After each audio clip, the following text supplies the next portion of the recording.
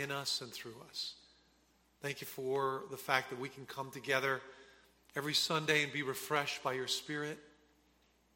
But thank you that we can come together as a family and be fed by you, Lord. This is your word. May everything I say reflect the truths of your word, Lord. And we pray this in Jesus' precious name. Amen. Amen. Well, this has been our Family Element Week, and we had Wayne Rice here on Tuesday and Wednesday, and we talked about families. But I wanted to bookend that conference talking about what I consider an essential quality of not only an individual believer's following Christ, but a family who wants to follow Christ. And the more I've been counseling families over the years, the more I have found that forgiveness is an essential quality for the follower of Jesus Christ. We need to know how to forgive and why we forgive. What's the foundation of the believer for forgiveness? And last week we began that study. We talked about forgiveness as a powerful quality for building strong families and becomes an essential component in the life of a true follower of Christ. You cannot be a follower of Christ and not be a forgiver. You can't do it. You have to forgive like Jesus. Last week we looked at passages from Genesis 37 through 50, looking at the life of Joseph and how Joseph was sold into slavery by his own brothers because they hated him. Went down to Egypt, bought by the captain of the armies of Pharaoh, a man by the name of Potiphar. He was a faithful servant. God was blessing him, but then falsely accused by Potiphar's wife, thrown into prison. There he would remain for a number of years until the Pharaoh had dreams that he could not understand. And the cupbearer and the baker, and I shared this with you last week, had dreams as well in prison. Joseph interpreted them correctly, and the cupbearer finally said, "Hey, there's a guy in prison who can interpret dreams." Joseph came and did that, interpreted the Pharaoh's dream, and became second in command in all of Egypt. And last week we challenged you to remember that in every hurt or trial, God is working out his greater purpose. Lesser people would have been bitter towards God and others. Lesser people would have turned their back on God and others around them. But that's not the story of Joseph. He was ultimately reunited after this amazing story, sold into slavery, slave in Egypt for 10 years, falsely accused, in prison for anywhere from 3 to 5 years. At the age of 30, God placed him second in command in the most powerful nation on earth. At the age of 37, maybe 38, reunited with his family, he could have said the word and killed the brothers who stood before him in Egypt, seeking to buy food from Joseph. Joseph was second in command, in control of all the food stocks of Egypt. But he didn't do that. He forgave his brothers, even after being sold into slavery, leaving his family and heading down to Egypt as a slave.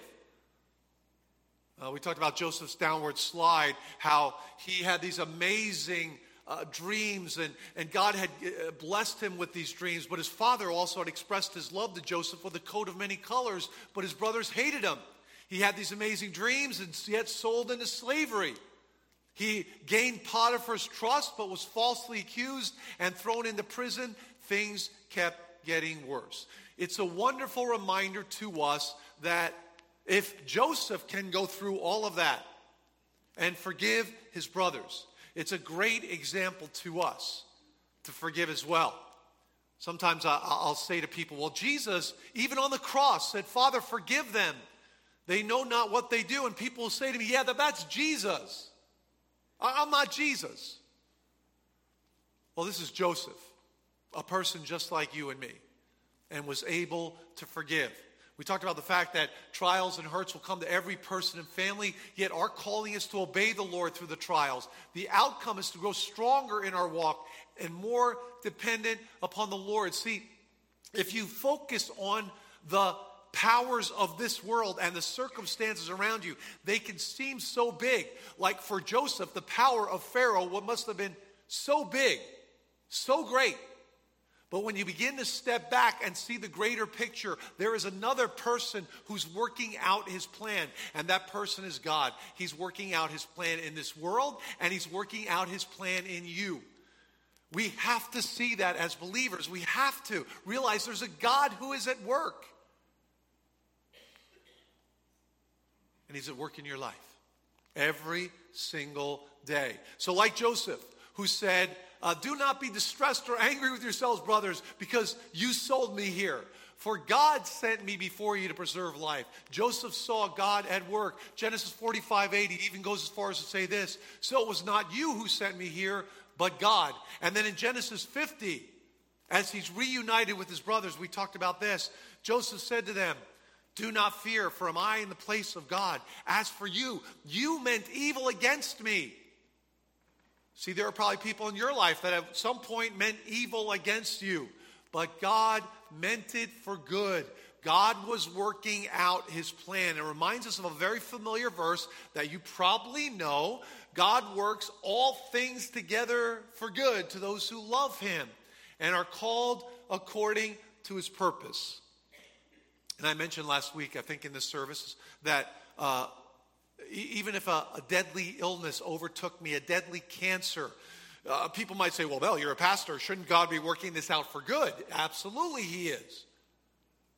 If I had a cancer that ultimately ended my life doesn't end in this physical life. I have this amazing plan that God has given all of us who believe in him, who love him, that we leave this life and go to eternal life forever and ever with him. The ultimate victory is in Christ. So we need to cultivate a heart of forgiveness even before the hurt comes. How do we do that?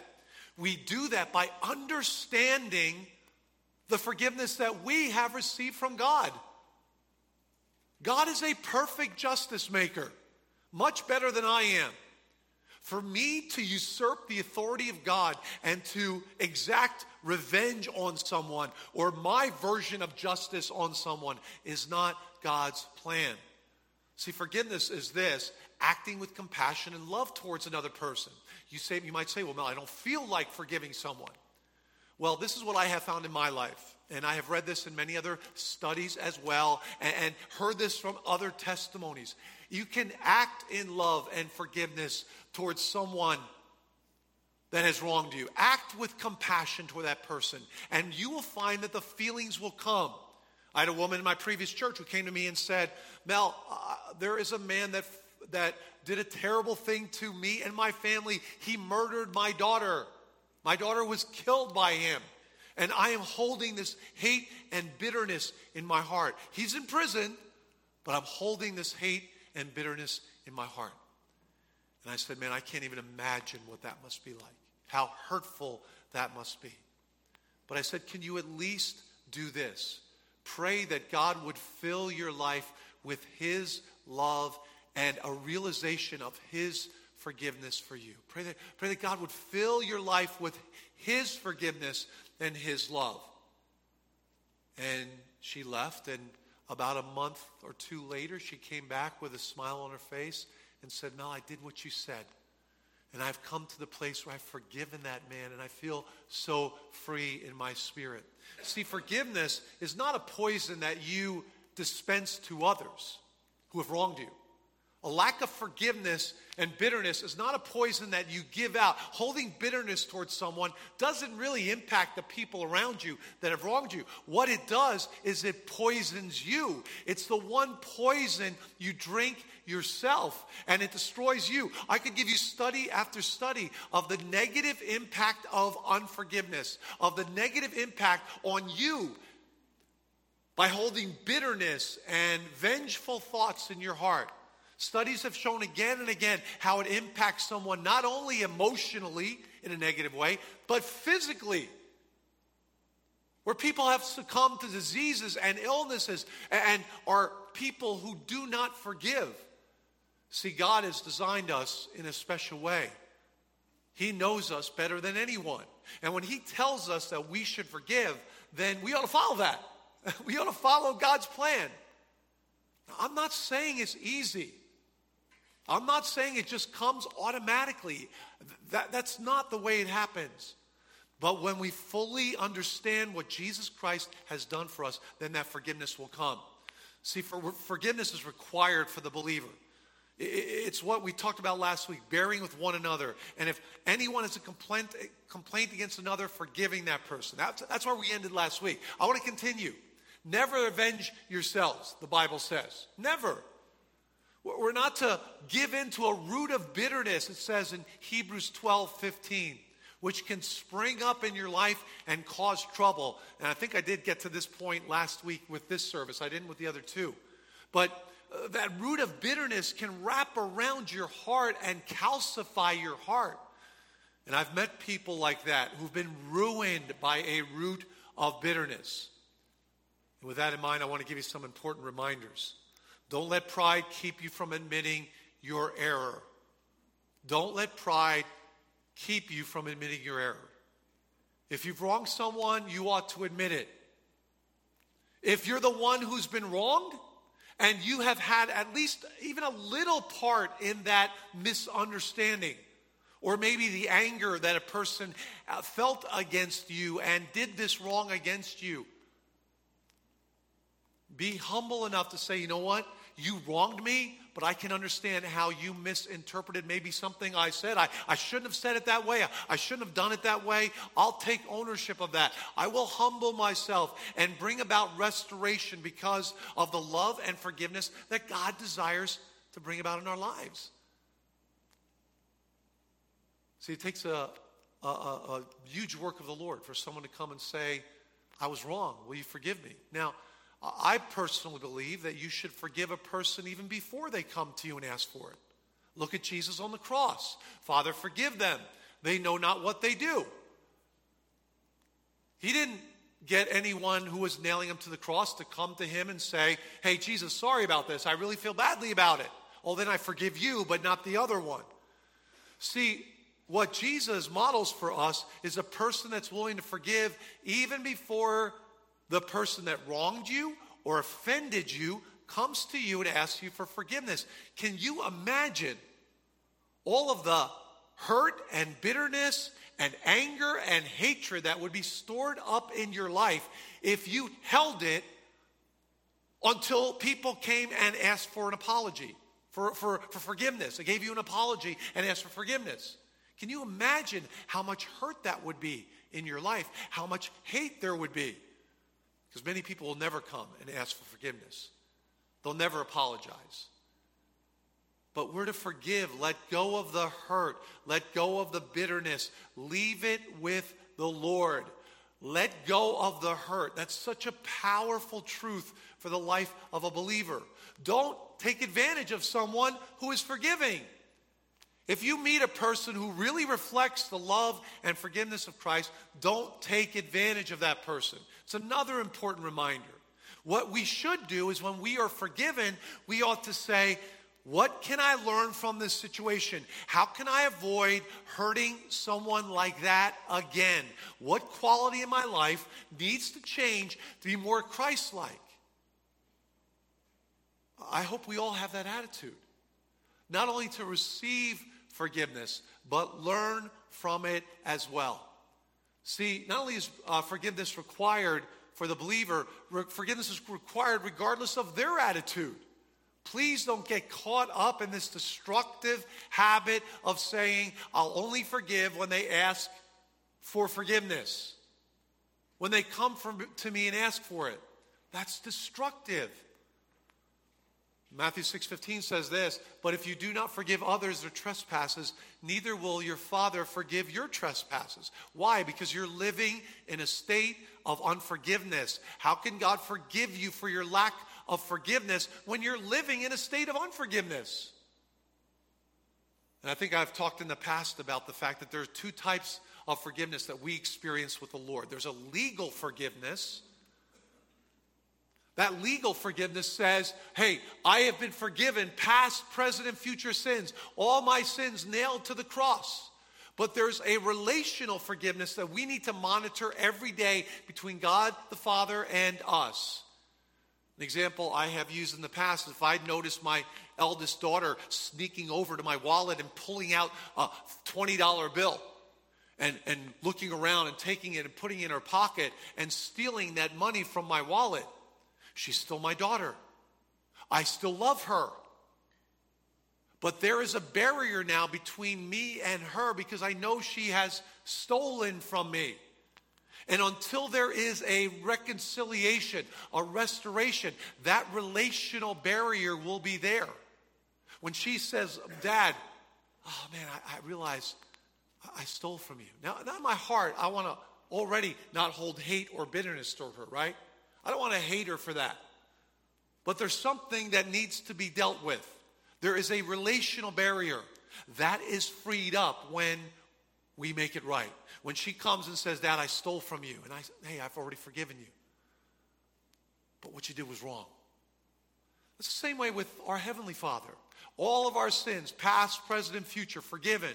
But when we are walking in a state of rebellion against God, refusing to forgive, allowing bitterness to eat away at our lives, it impacts our relationship with our Father and needs to be dealt with. That's a relational forgiveness that we need. See, forgiveness comes most easily when we recognize our own sin. When we recognize how easily we fall into sin. What I have found is people that refuse to forgive have an attitude of pride about them. They would never, ever do what that person did. Well, maybe not exactly the same thing, but you've done things like it. That's the principle in Romans 2. Therefore, you have no excuse. Oh man, every one of you who judges for passing judgment on another, you condemn yourself. Because you, the judge, practice the very same things. I've had people come to me and say, well, I haven't sinned because I don't agree with the Bible. I don't believe what the Bible says as the standard for living. Well, Romans 2 would basically say, and Paul's argument in Romans is this, well, even if you reject God's standard, you're a sinner by your own standard. The things you call out as wrong in the lives of others, you have done yourself. So what helps us to be forgiving in our marriages, in our families, with our friends, is to recognize our own sin. How frequently we sin. See, and it's all under the cross. Love is the motivation. Love is what sent Jesus to the cross. For God so loved the world that he gave his only Son. So Ephesians 4:15 says this, speaking the truth in love. We're to grow up in every way into him who is the head, into Christ. See, our motivation ought to be, God, fill my life with your love. Push out all the hatred.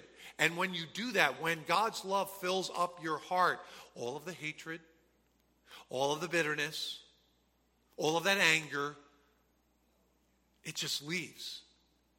Because your life has been filled up with God's love. That's what God is looking for in all of us. We should never hold an attitude of bitterness or revenge against anyone else. See, love is the motivation. Humility, not pride, is the attitude that we're to have. We humbly recognize our own sin and realize the wrong that person committed against me, I've done that to others as well, or something very much like it. We practice the very same things. And when we realize that, we're ready to forgive. I remember my wife one time went to a Christian bookstore and she was in a hurry and she parked in front of the store just to run in. She'd ordered the books. She was going to run in and pick them up. Well, she parked in front of the Christian bookstore, not in a normal parking place, and she ran into the Christian bookstore to get this package of books that had been delivered to the bookstore, and they couldn't find it. They weren't sure where it was in the back room. They go check, and in the meantime, a police officer had come by, saw her car parked in front of the store and gave her a ticket. I said, honey, come on, can't you just park in a normal parking place and not get a parking ticket? She was about a $30 ticket. Well, that same week, I went to visit someone in a hospital. And I parked across the street from the hospital because I couldn't find any parking in the parking lot. This was out in Chicago. Couldn't find any parking in the parking lot of the hospital. I parked across the street in the parking lot of a shopping center. And I did not notice that there was a sign that said, no hospital parking. When I went to the hospital, I came back, I found out my car was gone. This taxi cab drove up and said to me, are you looking for your car? And I said, yes. He said, a tow truck just towed it away. I said, how much is that to get it out? I don't know, but you're going to have to pay a parking fine, you're going to have to pay a tow fee, and you're going to have to pay a storage fee at the place they towed it to. So my wife's $30 parking ticket looked minuscule compared to the $180 ticket I did, right? So all of a sudden, I was the major offender. I did the same thing. And I've had a few parking tickets here in California as well, down by the beach where I parked. Can you believe it? I backed into a parking space at the beach and they gave me a ticket. You can't do that. So I've had a few parking tickets here as well. We do the same thing. When we realize our own sin, it helps us to forgive those around us. Forgiveness and restoration are always the goal. By the way, that is the goal, to restore. Now, there may be a process involved. There may be some changes that need to be made.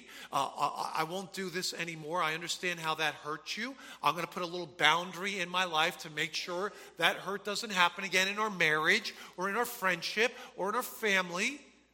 Constructive steps to avoid that hurt again. But restoration is always the goal. Here's what the Bible says. Brothers, if anyone is caught in any transgression, you who are spiritual should restore him in a spirit of gentleness. Keep watch on yourself, lest you too be tempted. So that is key. And Christ is the one who's glorified. See, when we forgive one another in the church, Christ is glorified. If we divide in the church, the testimony of Christ is damaged in the community. If we are a church that knows that, hey, in our church family, when someone wrongs me, I will have a heart of forgiveness. I'm not going to go around and gossip about that person. I'm not going to go put them down. I'm not going to say negative things about that person to others. I will go directly to that person. We'll talk about that in a second. And not gossip. That's what the Bible says. That's what God wants us to do. Not gossip. Not talk badly about others. And if you hear gossip, you should stop the person and say, you know what? You need to go directly to that person and talk to them. Please don't share that with me. I'm not part of this solution. I don't want to become part of the problem. You're telling me I have no need to hear this. You go directly to that person. Do what God's word says. Do it. Just do it. There was a large group of people at an advertising campaign. And he said, you know, I'm just going to call, the speaker said, I'm just going to call out some phrases, and you tell me what company did it. And so he called out, just do it. And yeah, it should have been Nike, but someone called out from the back, my mother told me to, that's what my mother, just do it. Clean your room, just do it. See, that's what God tells us. Just do it. Do what God's word tells us to do. Here's the next thing. Forgiveness involves relational forgetfulness. Now, I know as well as anyone here that when someone wrongs you, you'll never fully forget the wrong. It will always be there. But you act in relational forgetfulness. The memory becomes fainter and dimmer over time. It's still there. But a heart of forgiveness says, I'm going to act as if that did not occur. I'm going to act in relational forgetfulness. Genesis 41, Joseph called the name of his firstborn Manasseh. Joseph's firstborn son was Manasseh, for he said, God has made me what? Forget all my hardship. Now, he didn't forget it in the sense of he couldn't remember it. But he has moved beyond it. He's not holding on to the hate or the bitterness. He's treating his brothers as if it never happened. He has made me forget all my hardships. See, that's what our goal should be, to act in relational forgetfulness. I love how Joseph calls his brothers near to him. Come near to me, please. And they came near, and he said, I am your brother Joseph, whom you sold into slavery. Here's the third thing I want you to remember. It's this. Remember how destructive unforgiveness can be. How destructive unforgiveness can be. Matthew 18. If you have your Bibles, please turn to Matthew 18. First book of the New Testament, Matthew 18.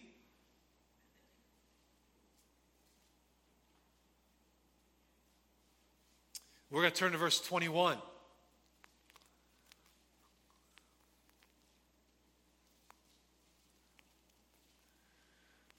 Matthew 18:21, it says this, "Then Peter came up to Jesus and said to him, 'Lord, how often will my brother sin against me and I forgive him?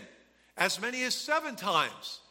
Now, here's what you need to know. The religious teaching of that day, according to the Hebrews, was that you should forgive someone up to 3 times. If that offense occurred a 4th time, you no longer had an obligation to forgive that person, and you could reject. So when Jesus hears from Peter saying, "Lord, should I forgive my brother 7 times?" Peter probably thought, "Man, I am going way over the top. I am a power forgiver. I'm going to forgive my brother 7 times." The teaching of the day was 3, and at the 4th, reject that person. You've heard what Jesus has said, I'm sure. Jesus said to him, "I do not say to you 7 times, but 70 times 7. So did Peter walk away thinking, okay, I got to start counting really high now. And when I get to, 70 times 7, when I get to that number, then I can start hating my brother. No, of course not. The principle here is Jesus saying, don't even count. Don't even count. Now, again, it doesn't mean if that offense occurs again and again, you can't take steps to make sure it doesn't happen again, or at least prevent it from happening again. That you can't have relational boundaries saying we're not going to do this and I'm not going to do that. And if we avoid doing those things, that hurt won't happen again. But to have a heart of forgiveness. See, Peter had asked him up to 7 times. See, the religious teaching was, if you do 3 times, you're a power forgiver. Jesus says you must forgive and not count. To have that heart of forgiveness. Then he goes on to give this parable. Look at it. It says this: "The kingdom of heaven may be compared to a servant who wished to settle his accounts with his servants." So a king wished to settle his accounts with his servants. When he began to settle, one was brought to him who owed him 10,000 talents. See, here's the principle. There was a servant who owed a king a debt that in today's dollars would have been $6 billion. A massive debt he could never pay. Then says this: "And since he could not pay, his master ordered him to be sold with his wife and his children and all that he had, and payment to be made. So the servant fell on his knees, imploring him, 'Have patience with me, I'll pay you everything.' And out of pity for him, the master of that servant released him and forgave him the debt. But when the same servant went out and he found another servant who owed him 100 denarii. So then that same servant who's been forgiven finds another servant who owes him about $12,000 in today's dollars. Certainly an amount that could have been repaid. If you owed someone $12,000 in today's dollars, you would say, yeah, I can repay that. Over time, I can make good on that. And seizing him, the same servant who had been forgiven this massive debt began to choke him, saying, 'Pay what you owe.' So his fellow servant pleaded with him, 'Have patience with me and I'll pay you.' He refused and went and put him in prison until he paid the debt. When his fellow servants saw what had taken place, they were greatly distressed, and they went and reported this to their master, all that had taken place. Then his master summoned this same servant and said to him, 'You wicked servant, I forgave you all that debt because you pleaded with me. And how should you not have had mercy on your fellow servant as I had mercy on you?' And in anger, his master delivered him to the jailers until he should pay all his debt. So also my heavenly Father will do to every one of you who does not forgive your brother from your heart." So the reality is this parable is very clear. We have been forgiven a massive debt. How can we ever hold bitterness and anger and hatred towards someone else, realizing how great the debt is that we've been forgiven? See, this same servant who was forgiven the massive debt threw his fellow servant into prison. Who is that king? That king is God. Who is the servant that refused to forgive? It's me when I hold bitterness and anger and hatred and unforgiveness in my heart. We cannot be like that and be a follower of Christ. Whoever that offender is, we should forgive.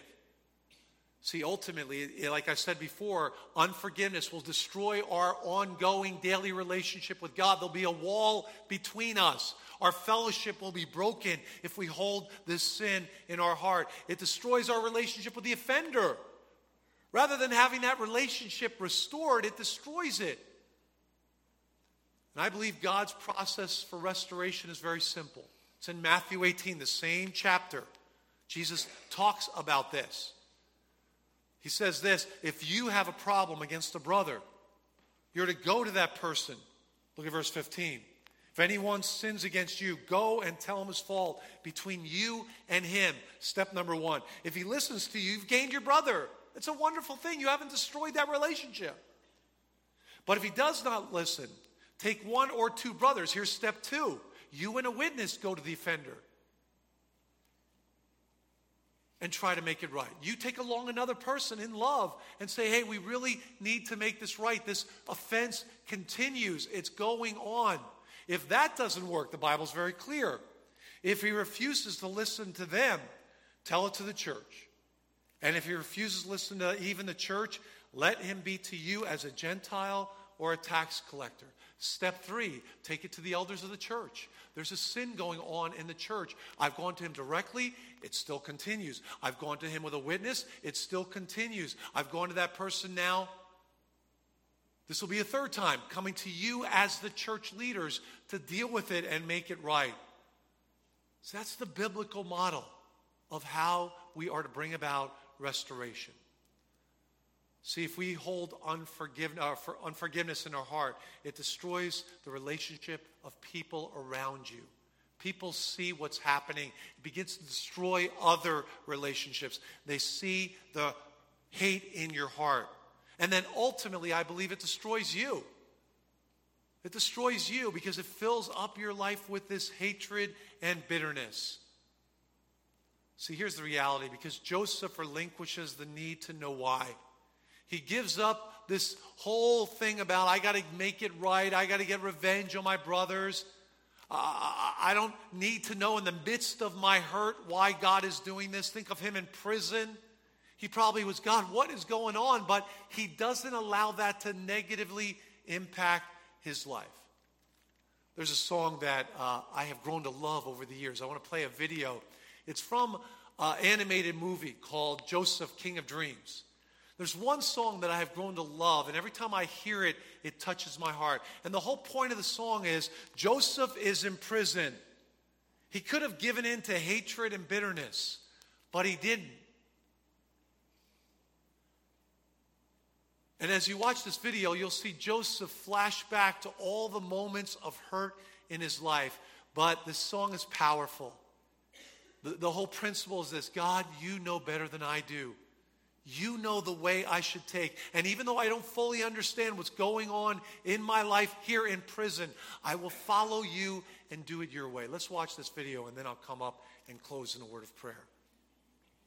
And just listen to the words of this song as Joseph recounts his past.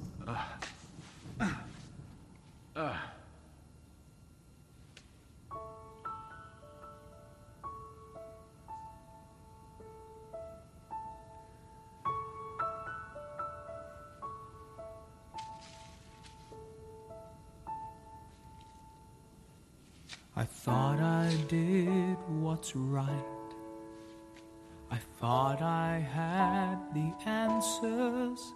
I thought I chose the surest road, but that road brought me here. So I put up a fight and told you how to help me. Now just when I have given up, the truth is coming clear. You know better than I. You know the way. I've let go the need to know why, for you know better than I. this has been a test. I cannot see the reason, but maybe knowing I don't know is part of getting through. I try to do what's best, and faith has made it easy to see the best thing I can do is put my trust in you, for you know better than I. You know the way I've let go, the need to know why, for you know better than I. I saw one cloud and thought it was the sky. I saw a bird and thought that I could follow. But it was you who taught that bird to fly. If I let you reach me, will you teach me? For you know better than I. You know the way. I've let go the need to know why. I'll take what answers you supply. You know better than I.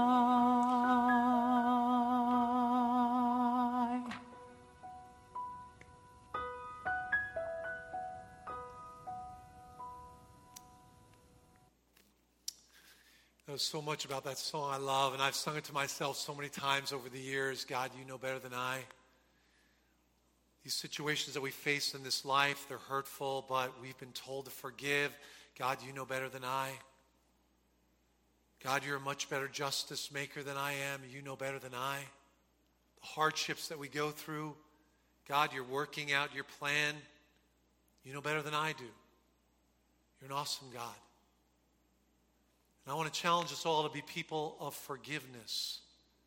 Forgive our spouses. Forgive our kids. Yes, take the steps needed to make the relationship even stronger and better. Forgive others around you, not to hold hatred or bitterness, but to reflect the true love of God in everything we do, to allow Him to change us, to be more and more like Christ.